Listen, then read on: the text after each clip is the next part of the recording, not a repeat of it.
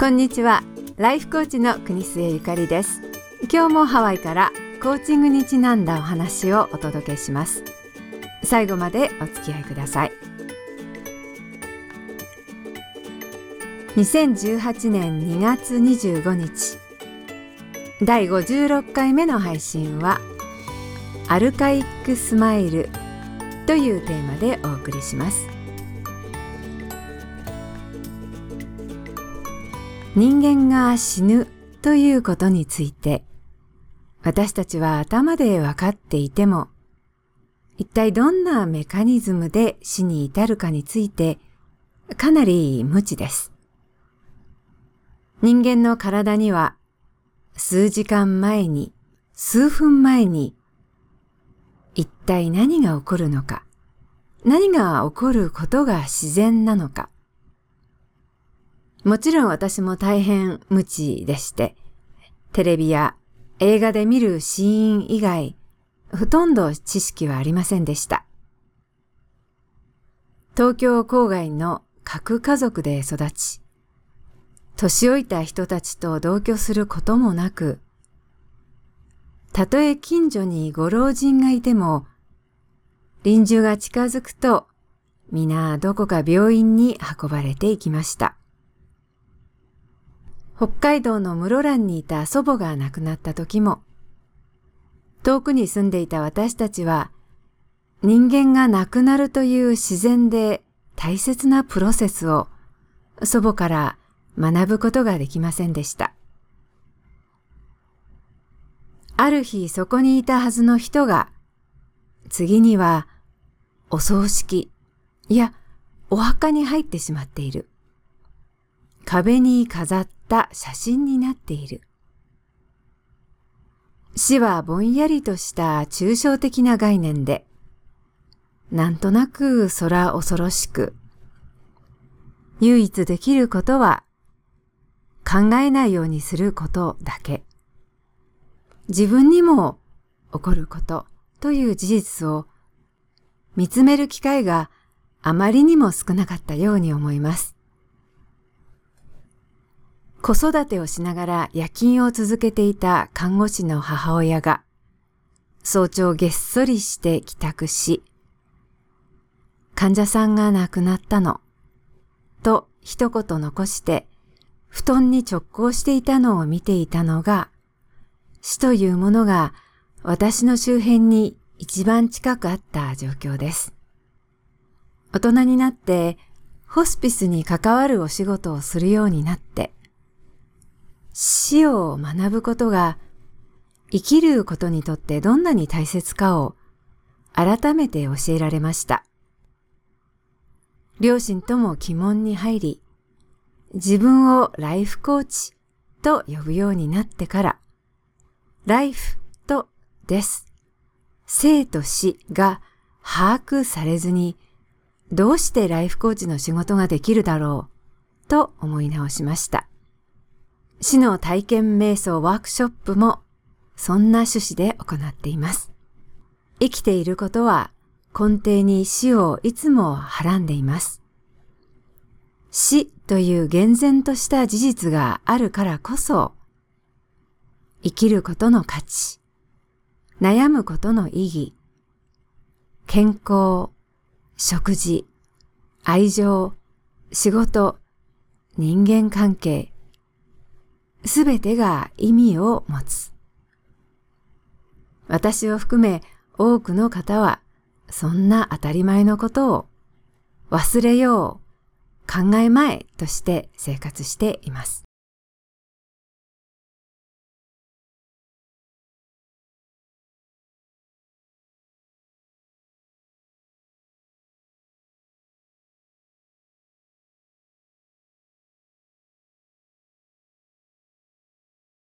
若年性の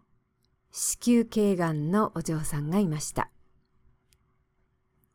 便宜的にさくらさんとお呼びします。私はこのさくらさんのご両親と、ホスピスの看護師、医者、介護士との医療通訳を数日間続けてさせていただいたことがあります。さくらさんはまだ20代の後半で、アメリカ留学中に急性進行性のがんが見つかりました。小さい頃から大好きだったピアノから音楽を通じて子供や大人の心理的な癒しを広めたいという将来への展望を持っていました。音楽理論の修士号をアメリカの大学で始めたばかりの時期の発病でした。さくらさんのがんは子宮頸から卵巣に広がり、あっという間に直腸、膀胱に転移が見つかりました。さくらさんのお母さんは、その頃、長野の50代の妹さんを大腸がんで見送ったばかりの方でした。その間も明けぬうち、ご両親がアメリカまで来て、ホテルと病室に寝泊まりの生活をしていました。私が病室に呼ばれて、日英の通訳をさせていただきました。さくらさんの臨終が近い日々でした。お父さんは自営業で、医療精密機器製造の下請けをされている方で、病院や医者との交渉も淡々とされていました。私が行った最初の日は、お嬢さんの足のむくみがひどいので、楽にさせてあげるためには、足裏マッサージだけでなく、サロンパスかオンシップを貼ったらどうだろう、とジョイさんに質問をしていました。ジョイさんは医学的に痛み緩和の効果はあまりない、と英語で言った後で、通訳の私に、今言ったことは通訳しなくていいです、と言いました。そしてお父さんの方を見て、そうですね。お父さんがそうやってケアをしてあげられることは、さくらが楽になることですね。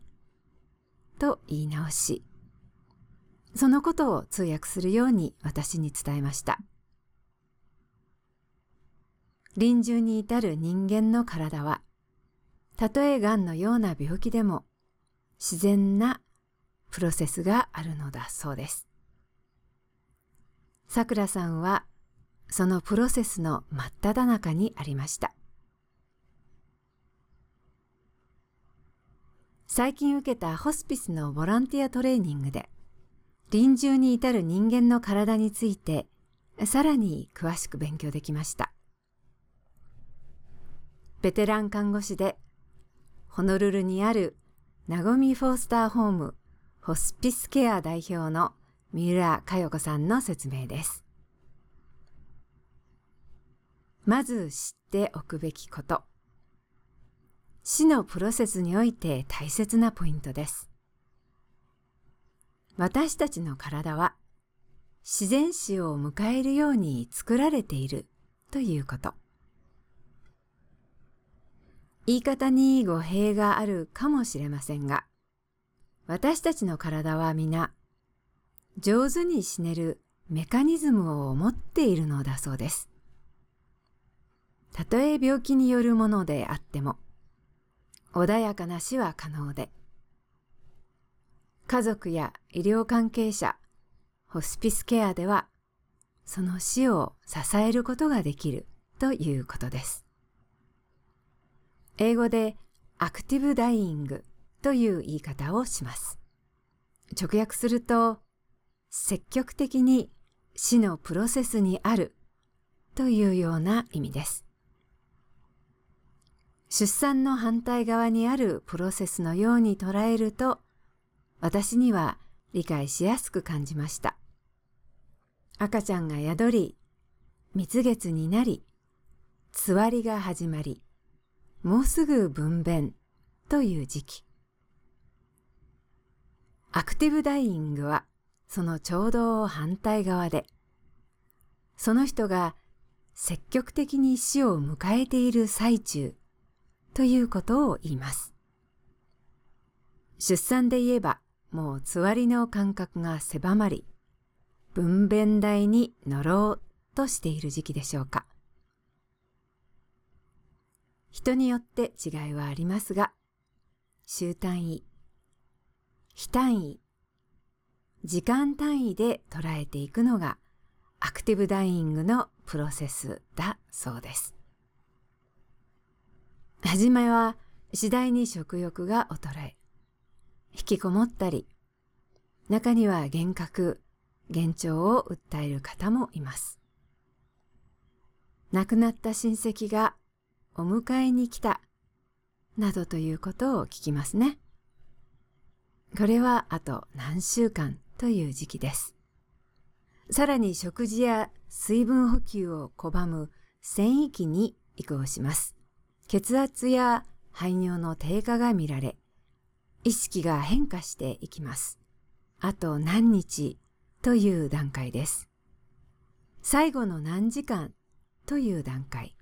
体温の変動に伴い、むくみ、死斑が現れ、痰の絡むような呼吸音が出たり、さらなる意識の変化が現れます。突然意識が明確になる瞬間や、活動的になる瞬間もありますが、次第に意識不明に陥ります。見とる家族にとっての呼吸の変化は、苦しいのではと心配させられます。食べなくなった、飲まなくなったということは、家族にとっては辛い時期です。なんとか少しでも水を飲ませたいと思うのは人情として当然です。しかし人間の体はこの時期、エンドルフィンと呼ばれる脳内麻薬を分泌しているのだそうです。エンドルフィンは気持ちを落ち着かせ、多幸感をもたらす天然の麻酔。死のプロセスで自然が私たちに与えたギフトと言えるものだそうです。初恋のあの幸福感を何十倍にもしたような、そんな幸せ感を想像するとわかりやすいでしょうか。この時期に無理に水分を多くあげることで、飲み込めない状況が悪化してしまうこともあり得ます。水を飲まそうとするのではなく、乾いた口を湿らせる程度にするのだそうです。私たちの臨終は、呼吸と心臓の停止によってもたらされます。皮膚の色がろうのように変化し、苦しんでいた人もスーッと穏やかな表情になるそうです。この表情をアルカイックスマイルと呼ぶんだと、かよこさんが教えてくれました。古代ギリシャのアルカイック美術にある表情から名付けられたものです。アルカイック美術の彫像たちは、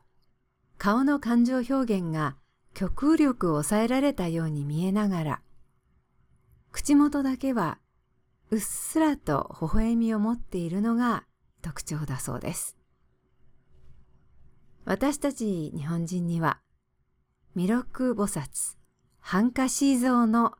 あの穏やかで神秘的な表情が親しく感じられるかもしれません。仏の涅槃にある生と死とを超越して受け入れたあの表情です。統計によれば、生前苦しんでいても、7割近くの方は、アルカイックスマイルを口元にたたえて旅立つのだそうです。ホスピスで何人もの患者さんを看取ってきたかよこさんが、患者さんたちが最後、アルカイックスマイルを持っていけるように支えることができればと思っていますと話してくださいました。それぞれの最後の時期をしっかり見つめて、それぞれにふさわしい旅立ちに、ぶれずに寄り添ってくれる頼もしい言葉です。死を回避せず、最後の瞬間まで、生を本当の意味で謳歌するあり方。ライフコーチングの極致だと思っています。以前いた町から移動してしまった私ですが、さくらさんの最後について親しくさせていただいた看護師さんとメールを交換する機会がありました。若年性のがんだったさくらさんは、ご両親に片方ずつの手を握られて、27歳の若い命を終えられました。もちろん、さくらさんの表情も穏やかなアルカイックスマイルだったと信じています。いかがでしたでしょうか。人生がみるみる楽になるコーチトーク、ゆかりのポッドキャストをいつも聞いていただきありがとうございます。これからも頑張って配信をしていきたいと思います。ご意見やご希望、ご質問などどんどんお寄せください。私のホームページまたは電子メール、iTunes のカスタマーレビューでも結構です。よろしくお願いします。それでは次回またお耳にかかります。今日も素敵にしなやかに爽やかにお過ごしください。お相手はハワイのライフコーチ国末ゆかりでした。